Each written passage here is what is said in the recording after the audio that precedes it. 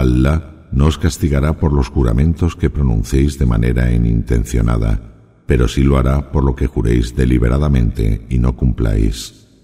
Como expiación por no cumplir vuestros juramentos, deberéis alimentar a 10 pobres con lo que normalmente alimentéis a vuestras familias, o vestirlos o liberar a un esclavo. Pero quien no pueda permitirse ninguna de las acciones mencionadas anteriormente, deberá ayunar 3 días. Esta es la expiación de los juramentos que pronunciéis y no cumpláis, o bien juréis en vano. Y sed responsables con vuestros juramentos, no juréis demasiado y cumplid lo que juréis. Así es como Alá os aclara sus mandatos para que seáis agradecidos.